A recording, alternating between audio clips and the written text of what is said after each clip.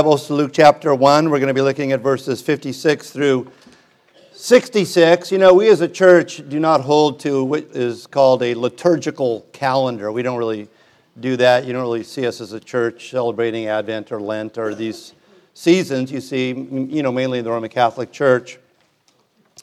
And even though we do have a Christmas Eve service, technically, just to get into the details of the semantics, we use the word service because it's convenient. It's not really a service. It is a time of worship. It's a time of instruction, but a service carries a connotation that's a little bit different. But having said all that, it is interesting. Jason and I were talking about how the way things are working out in Luke, we're going to be at Christmas pretty much right into the Christmas verses in Luke, and I just need to tell you, I didn't plan that out. It's just the way it is. This morning we're looking at verses 56 through 66 of Luke chapter 1. Hear now the word of God. Excuse me. And Mary remained with her about 3 months and returned to her house. Now Elizabeth's full time came for her to be delivered, and she brought forth a son. When her neighbors and relatives heard how the Lord had shown great mercy to her, they rejoiced with her. So it was on the 8th day that they came to circumcise the child, and they would have called him by the name of his father, Zacharias. His mother answered and said, "No, he shall be called John." But they said to her, "There is no one among your relatives who's called by that name." So they made signs to his father. What would he have him called? And he asked for a writing tablet and wrote, saying, "His name is John." So they all marveled.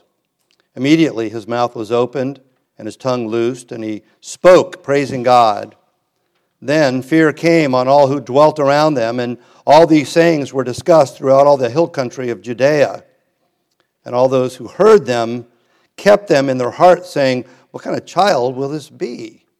And the hand of the Lord was with him. Thus far, the reading of God's word. Let's pray. Clearly, Father, John the Baptist is not the central figure of all of Scripture, but according to your wisdom and your will, here he is. Here's a message about his birth, and we do pray that we would walk away and glean from these words that which you would have us understand and know, that we might think your thoughts after you and live in a manner more consistent with who we are, and we pray in Jesus' name. Amen. Well, let me do a quick review here of Luke here in chapter 1. Luke, the author, a physician, indicates at the very beginning of Luke that he intends, quote, an orderly account of the things fulfilled among them. He's like, I'm going to try to make this as clear as possible. I'm going to make this as orderly as I can. You know, sometimes you read the Bible, the story of redemption, and it can appear like a combination of a hurricane and a tornado and an earthquake and an erupting volcano. You're reading it and you're going, where does this all fit? I remember when I was a kid, when I was 10 years old, we drove across country and we're driving through the heartland, and there's these big fields and they look all crazy and wild. And I remember asking my dad, what's in those fields? He's like, that's wheat. They've planted wheat. And I'm like, wow, it just seems crazy. Until our car got to a certain place where we could see these perfect rows. So from one place, it looked crazy and wild. But from another vantage point, you see the orderliness of it. And let me just suggest to you that if when you read the Bible, it seems crazy and disorderly, that's because your mind and my mind is crazy and disorderly, not because the Bible is crazy and disorderly.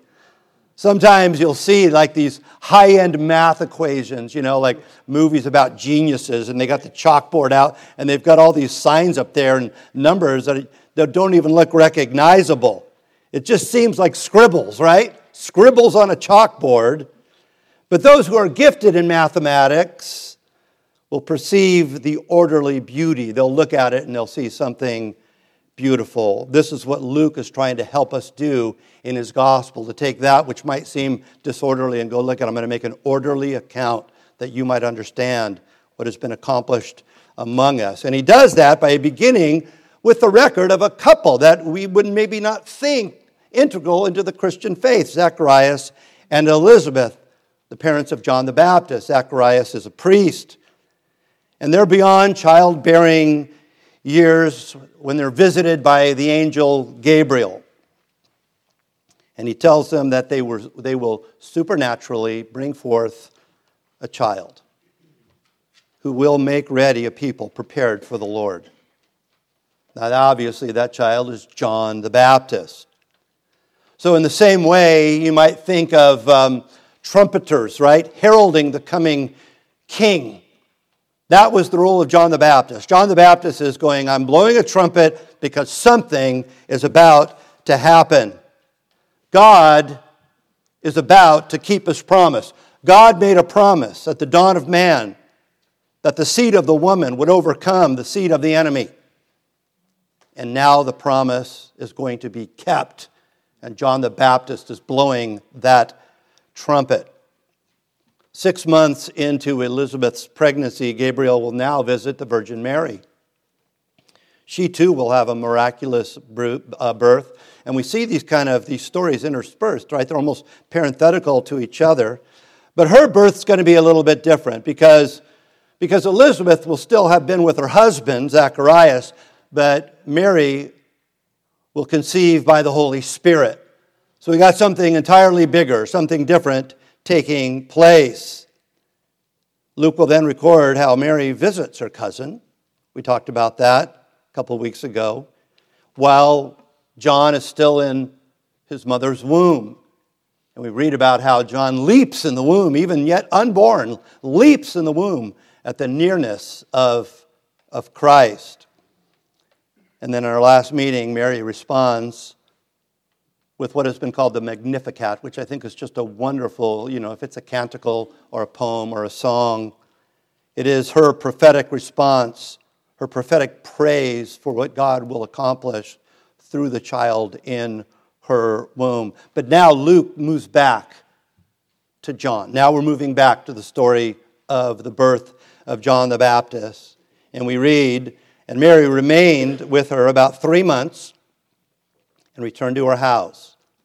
Now Elizabeth's full time came for her to be delivered, and she brought forth a son. When her neighbors and relatives heard how the Lord had shown great mercy to her, they rejoiced with her. We live in an age, a Christian age, if you will, where the Christian faith for many people, many believers, is a sort of private spiritual enterprise. We got our books. We can watch or listen to sermons online. I'm here to tell you that whatever you hear today, you can go online. You can go on Sermon Audio and find a better sermon than you're going to hear this morning.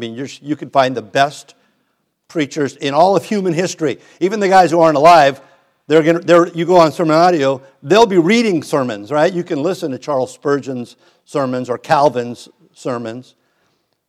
And then, after we do that, after we read our book and listen online, then we post our thoughts, wait for responses, and then we content ourselves that our operations are sufficient for the Christian life. But we read here a record of something that we might gloss over. I don't know about you, sometimes I'm reading things in the Bible, introductions, and I just want to gloss over them and get to the meat. Let's get to the meatier portion of the passage. But God, by His Spirit, had determined these words were going to be in His Bible. And, we got a lot of Bibles, we got a lot of paper. Interestingly enough, and when this was written with the papyrus, there was a limited amount of papyrus, a limited amount of ink, and if you were going to put something in the Bible, it better be important. And it was. We're not just glossing over things. At the birth of John, both neighbors and relatives rejoiced. We are to be aware and participate in the significant events in the lives of our brothers and sisters. We are to, as we read in Romans, rejoice with those who rejoice, weep with those who weep. So births weddings, baby showers, funerals, so forth are significant. I'll tell you, if somebody in this church dies and nobody goes to their funeral, I'm going to put off by that. I'm like, these are your brothers and sisters. Somebody's having a baby, you don't care. Somebody's getting married, at what level are you to participate? And I realize not everybody can go to everything. But these types of things are not mere mundane activities. When we have, we're making cookies or we have a game night and you're like going, well, when you're going to do something spiritual, let me know. You're going to have a game night? I'm way too pious for a game night. But, let me tell you something. Our family, has a history of playing games. You sit around the table, you're playing the games. You know what else you do when you're playing games? You talk. You get to know each other. It's a wonderful time. Matter of fact, it's face-to-face time rather than a lesson where it's shoulder-to-shoulder time. So when people organize whatever it is, a baby shower or what have you, we as a church should look to get involved. And again, we can't all go to every last single thing. But what we see here is not only the family, but the neighbors showed up to rejoice with Elizabeth. Now, certainly, that situation with Elizabeth was extraordinary. God had shown her great mercy in her old age. Her friends were aware. Her friends participated. Are you aware of what's going on, at least with some people in your own church? Sometimes, somebody will be, I'm just going to point to you because you're sitting there. Somebody will be sitting right there for 10 years. You haven't been here 10 years. But for 10 years. And somebody will be sitting right there for 10 years. And after church, they'll both walk up to ask me a question. And I will jokingly introduce them. Hey, have you met so-and-so? You've been sitting 40 feet apart for 10 years. And oftentimes they'll be like, oh no, what's your name? Like, I was kidding. We need to get to know one another. And, don't sprint out. Look around, engage. This is something we're reading of in the Bible, and I think we should imitate it. So it was on the 8th day that they came to circumcise the child, and they would have called him by the name of his father, Zacharias. His mother answered and said, no, he shall be called John. But they said to her, there's no one among your relatives who's called by that name. So they made signs to his father what he would have him called. And he asked for a writing tablet and wrote saying, his name is John. Well, certainly, there are events, in light of what I just said, there are events that carry more weight than others. Or at least they should. What we have here is a miraculous birth. This is something very extraordinary that took place. But I am here to tell you, and this is my position on this, that even that miraculous birth, that extraordinary birth, plays second fiddle to the promise of God, which includes that which is eternal. So you're looking at this going, wow, something great happened, but something is about to take place that's even bigger than that. Certain events, you go on trips, you go on vacations, you do things, right? We all do those types of things. Certain events we enjoy simply because it's a time of relaxing, right? To me, when I think of a vacation, I think relax. So other people, when they think of a vacation, they think activities. You got all sorts of different things taking place. Some events are more fun because there's an objective. You're gonna go here because there's a concert. Are you going to go there because there's a play? Are you going to go there because there's a sporting event? And it's kind of like, well, that adds a dimension, right, to the event. There's something taking place. But I'll tell you this, and I'm not a traveler. I don't like traveling. I don't like planes especially.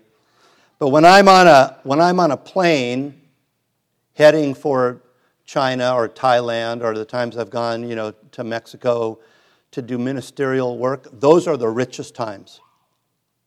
Those are the times where the event is something significant. Those are the times when the event is eternal. So even though it's not the relaxation of sitting by a pool in Palm Springs, you recognize that this event that I'm part of has eternal implications.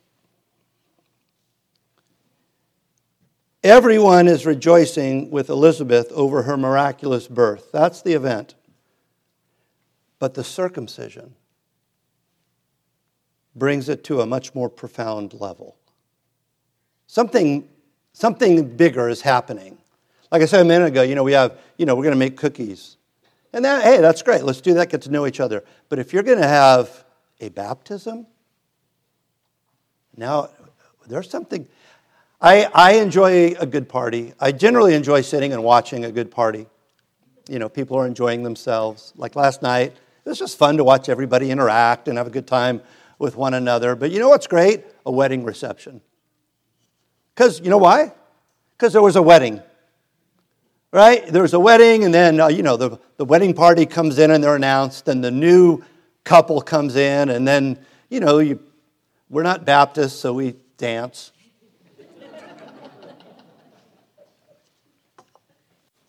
There's something more festive about the event when something significant happened.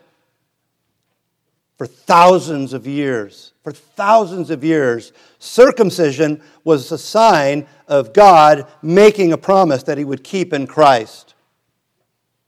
Little doubt, this was the highlight of the affair.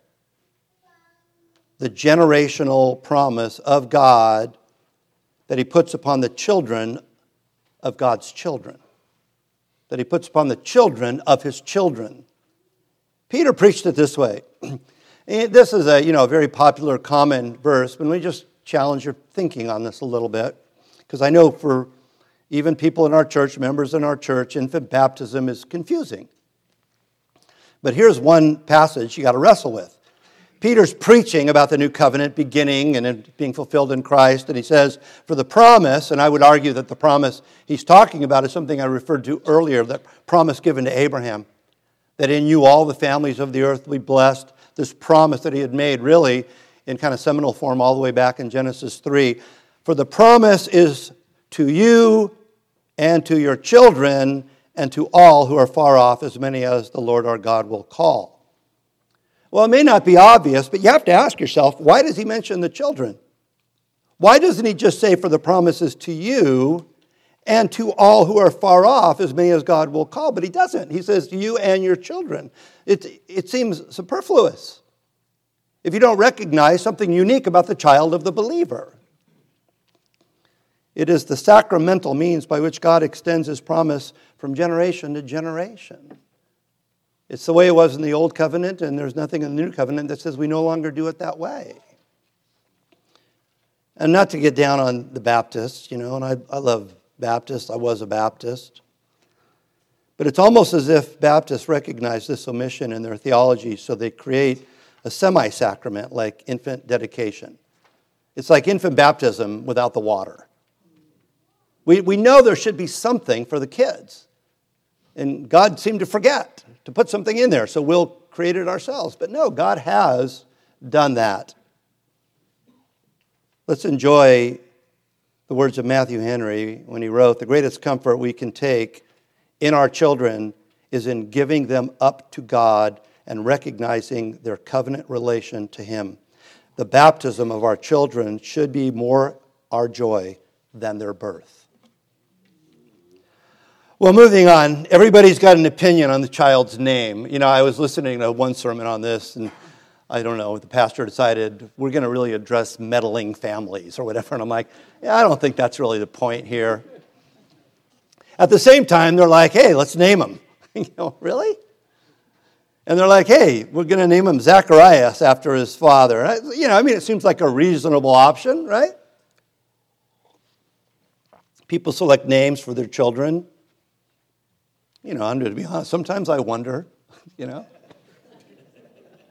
Really? That's the name. All right. I think about our own, selecting of names. picked our first child, Gabriella. It was a name my wife and I both loved, and it went well with the last name, Gabriella Noel Vigiano. Now she's Gabriella Hunt.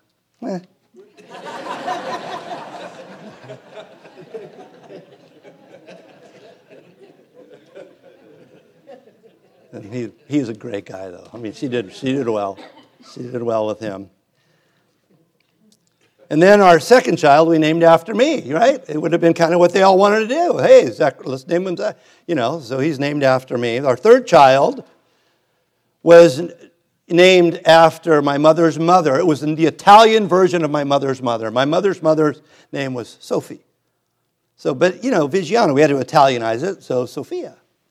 And then our fourth child was the Italianized version of my wife's father, Gino. I mean, all of this was some type of an attempt to respect, the ancestry. This idea that this is kind of where this is coming from. We're not grabbing these names out of thin air. Sometimes people pick their favorite theologian, right? I know in the OPC, every other kid's got Calvin somewhere in their name. Or Martin, or Charles. Or maybe you name your child after a popular artist. Like Dylan is a big one. Sometimes it's Bob Dylan, sometimes it's Dylan Thomas. I'm wondering if in the future there are going to be a bunch of kids named Kanye. Hey, man, we're going to have to deal with it. Sometimes, names do make a difference. Sometimes, people give their boy a feminine name or their girl a masculine name, and I'm like, boy, that may be problems down the road. I mean, not to make too, but there's something about the naming of the child. Early in the 20th century, there was some literature that came out, popular literature, where there was a valet whose name was Jeeves. And it was very popular, and it got to the point where I grew up knowing that if your name was Jeeves, you were probably a butler. Matter of fact, Jerry Seinfeld did a whole comedy routine where he says, you know what, if you name your kid Jeeves, you've pretty much mapped out their career. In the Bible, names do mean things. I mean, we might say, what's in a name? But in the Bible, names do mean things. Zacharias, the father's name, it means Jehovah remembers. Elizabeth means God is an oath. And John means Jehovah has been gracious. So these names actually mean things. But notice here, there's no equivocating. Elizabeth was firm. He shall be called John. But Zacharias pounds the pylon deeper, right? He doesn't say his name shall be called John. He says his name is John. And this was communicated through a writing tablet. If you recall, Zacharias was stricken, mute because of his unbelief. He was probably mute and deaf because they had to make signs to communicate with him. So he can't talk. He can't even hear. Sometimes, ministers lose their ability to speak. And if they can't speak, they got to rethink their calling. Right? It's one of the things you got to be able to do. You got to be able to speak. But let me tell you, and this is a challenge to ministers, because there are guys younger than me who've retired. And so this is my challenge to them. Unless you've lost your mind, I don't understand retiring, and at least in the traditional sense. I understand slowing down. I understand you don't have the energy. But this idea that I'm done, even if you can't talk, you can still write. Zacharias was old, and he couldn't talk, but he could still write. Some of our greatest biblical literature was written from prisons. If you've been called to the ministry, I don't understand retirement in that traditional sense. If you can't speak right. My dad, and I do pray that my assessment was accurate, that he came to faith later in life. But he was not, generally speaking, a source of theological wisdom for me. He didn't know his Bible. But he had other wisdom. I hope we can all learn from the wisdom of other people, even if they're not kind of traditionally wise. He was from Brooklyn. He'd been in the military during World War II. He spent some time in the ring. He spent some time as a barge captain on the Hudson, during the 30s and 40s. And I remember and he did some things that he'd probably be, arrested for today in terms of raising kids. He'd set up fights for me. I was like 10 years old and stuff, But he did bring to me what has become, I think, an anachronistic disposition of determination. I mean, he was just kind of like, you got to be ready to, Paulie. He used to call me Paulie. Hey, Paulie, sometimes you got to fight. You got to be ready to fight. He actually, this is one of the things I do remember from him. He said, look if you can't run, walk. And if you can't walk, crawl. And if you can't crawl, run. I mean, and he meant it. That was the disposition. Zacharias couldn't talk, but he could write. And he was unequivocating. His name is John. Immediately, his mouth was opened and his tongue loosed, and he spoke, praising God. Then fear came on all who dwelt around them, and all these sayings were discussed throughout all the hill country of Judea. And all those who heard them kept them in their hearts, saying, what kind of child will this be? And the hand of the Lord was with him. We had learned earlier, and I mentioned it just a second ago, that Zacharias was the recipient of a chastisement from God because of his unbelief, right? Gabriel said this is going to happen, and his response was a response of unbelief. But that chastisement, even in the very beginning, if we read in verse 20 of chapter 1, would only last until the day that these things take place. It was like, when this happens, the chastisement is coming to an end. And as I said a minute ago, it would appear that the chastisement was that he'd be both mute and deaf. So you got this chastisement. God is striking you mute and deaf. I think it's worth taking a look at the life of Zacharias and Elizabeth that we read in verse 6. That they were, quote, righteous before God, walking in all the commandments and ordinances of the Lord. Right? So we're talking about good people. We're talking about faithful people. Nonetheless, Hebrews 12:6, for the Lord disciplines who? The ones he loves, and chastises every son whom he receives. So here's something I think we need to understand. I don't know what's going on in everybody's life. I have a pretty good idea of a lot of your lives, but I know how you're kind of reading it in terms of God's pleasure or displeasure with you. But the chastisement of Zacharias was not an indictment against his entire character. I mean, Luke goes out of his way to say, no, this is a good, faithful, obedient person. It was not a sign of God's overall displeasure. Where you're going, you failed in this, therefore what a disappointment you are in your entirety. It is a refining.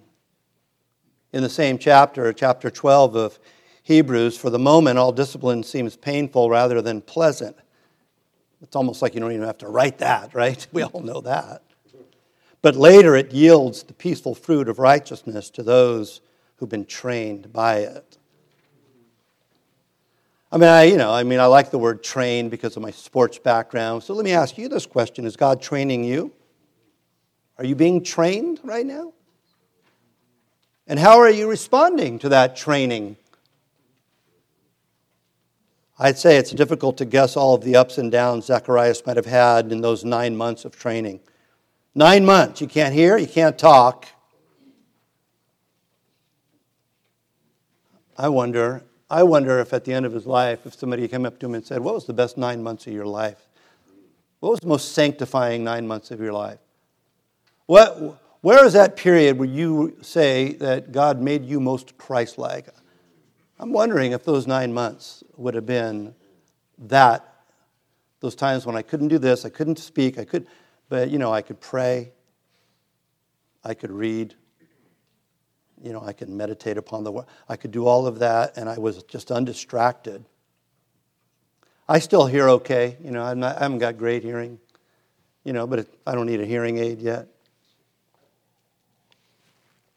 The idea of a hearing aid, I don't think aesthetically works. But sometimes I think if I lose my hearing and I have a hearing aid, there are times when I could just turn that down. So if that's you, if I get that hearing aid and you walk in and you start talking, I'm like,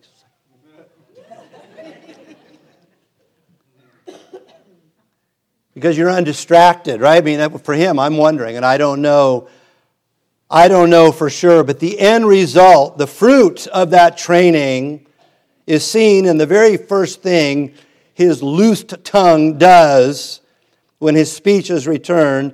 What does he say? He spoke praising God. Is that what you're ready to do once you're through whatever it is you're going through right now? Are you ready to come out the other end of the tunnel going, praise the Lord? Or are you just becoming more and more bitter as a result of, if God were really God, some soccer player recently got injured, and they're like, see, I got injured, proof that God doesn't exist.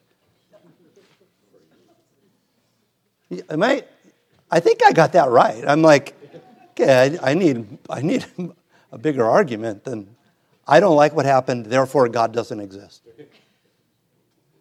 I hope that as we go through those trials, we recognize that God is disciplining the child that He loves, that He might yield the peaceful fruit of righteousness in all of us.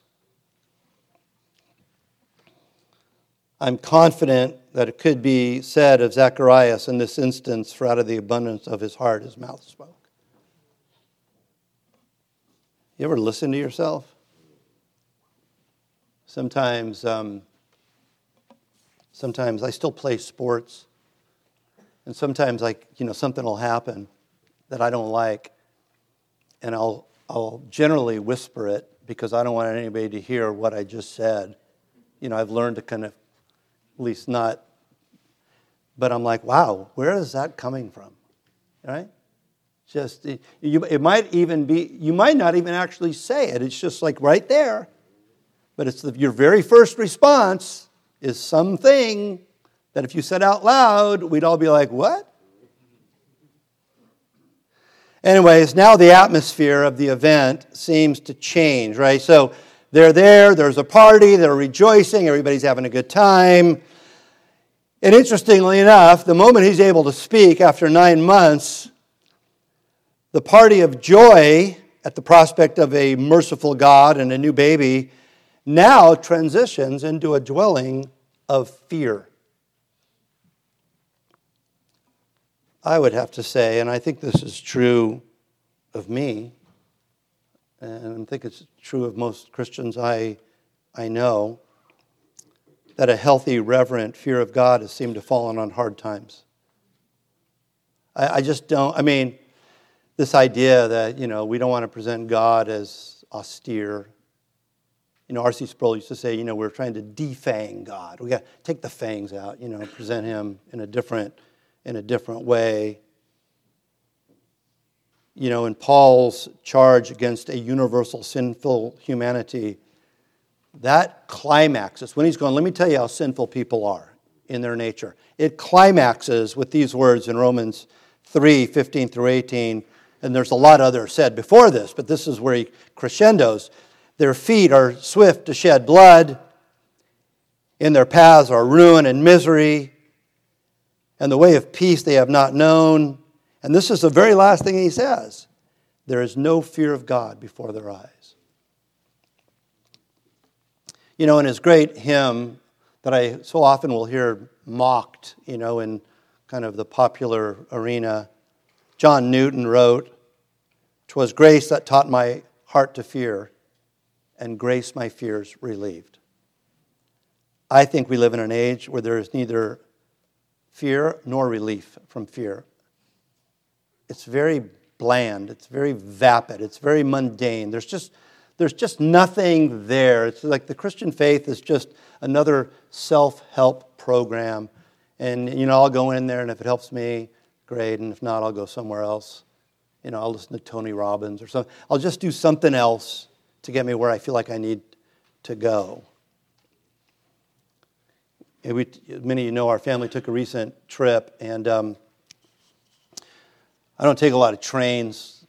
I'm afraid, I have a fear of flying, even though it's super safe. I have no fear of trains, which are kind of dangerous. I understand, like, your chance of dying in a train is, in terms of the mileage. But, that's just the way we are, right? We're afraid of things we shouldn't be afraid of. There are things in my life that I should very much be afraid of that I'm not afraid of. And other things like flying where I'm like, white knuckle and my wife's stroking me. It's okay, honey. Like she really does that, But we were waiting for a train, and while we were waiting for this train, another train passed by. I don't really spend a lot of time by trains, but this train was very close, and it was very loud, and you could feel the power of not only the wind, but the power of the train. And I'm thinking, why isn't there guardrails here? I mean, this thing just seemed so dangerous. It was so scary, right? This power, the power of this train. Sometimes you feel, and this is another thing I'm not afraid of, but some are, you feel an earthquake, right? You're like, whoo. I was just raised in Southern California, so they don't affect me. But some people are like, I'm not moving to Southern California. They have earthquakes. I know, but they have tornadoes where you live. Or a powerful storm, right? The wind of a storm or a huge wave. I remember when I was in high school, we went to Newport Beach to a place called The Wedge, this surf spot, body surfing spot. And I remember getting out of the car about a block away from the water and just hearing these pounding thuds and asking my buddies, I'm like, what was that? They're like, those are the waves. And I'm like, we're going to go in that. And it was just unbelievably powerful. And one guy ended up in a neck brace. I mean, it was just the power of it. These things bring fear. I think we all have things that we're afraid of. But so let me just say this to you, my point here. The idea that we can interact with the maker of all these things and carry a casual disposition is folly. You just don't understand, if that's the attitude, you don't understand God. If you think you could just stroll on in. I've said this, and I at the risk of repeating myself, and I've been told I repeat myself, but I've been told I repeat myself. But I think one of my favorite writers in Scripture is John. John, who initially, the Sons of Thunder, the mom is like, hey, can he be number one? Can my sons be in charge? And then he gets all intimate with Jesus, right? When he's writing John, the gospel, he's like, he's the apostle who Jesus loved. Jesus loves me. And I don't think he's kind of going, he loves me more than other people, but I do think he's kind of going, look at, this is the attribute of my Savior that I find most comforting and at peace with, that I am somebody he loves. And at the Last Supper, remember, he leans upon the bosom of Jesus. And so there's something very intimate. But then John also wrote the Revelation. And remember in the first chapter of Revelation, when John in his vision sees the glorified Christ, remember what happens? He doesn't stroll into the room, does he? He falls down as dead. And Jesus has to grab him by his right hand and lift him up and say, don't be afraid. I think we need to recognize that fear of God is a healthy thing. Because God will sometimes bring us to places in our lives of fear that we might go to Him to have those fears relieved. And one of my most, tender moments with my children when they were little is when they were afraid. If they were afraid of something, you know what they would do? They would run to me. And I would hold them. I'd pick them up. It's kind of like, that is beautiful. I think it is a wonderful picture, and it's very, very intimate. Well, those in attendance at this, I'll call it a baby shower, would come to realize that this was no ordinary baby. What happened there would now be discussed, we're told, throughout all the hill country of Judea. All right, something happened here. Something huge was about to happen. God was about to inject humanity. God was about to inject humanity with the panacea. You know what a panacea is, right? It's something that pan means all. It's the idea that it's going to cure everything. God is about to inject humanity with the cure. And John the Baptist is like that swab, right? You know, the little swab. Just getting the arm ready for the shot. That's what John the Baptist is. In the same way that the fame of Jesus spread throughout all of Syria, we read in Matthew chapter 4, those events surrounding the birth of John were discussed and pondered. What kind of child will this be? What is going on here? From the womb, John was unique. What we see here is God he's breeding an anticipation, right? He's getting people kind of, it all starts there. And everybody starts looking, right? They're like, whoa, what is going on here? Sometimes we see two talented adults get married and have children. And the community, I've done this, the community, whether it's sports or arts or academics, will have an eye on that child. I mean, remember when years ago, I knew this couple and they were both brainiacs, and they got married. And then they had children. And I remember all of us looking at the kids going, they're starting to say stuff at 2 that I still haven't figured out how to say. You're like going, what? You see this child, where are they going to grow up to be? And that's what God was doing with John the Baptist. It was kind of like, okay, you got this unique event surrounding the birth. Where is this going to go in terms of this child? All Judea had an eye on John. And I don't doubt, because it was probably roughly, 30 years before he began his preaching ministry, that there were still people there who remembered. All of a sudden, because, if you were 30, when this happened, you were 60. If you were 20, you were 50, right? And all of a sudden, John's preaching. And you're like going, oh, okay, here it comes. There were some probably not surprised because the hand of the Lord, we read, was with him.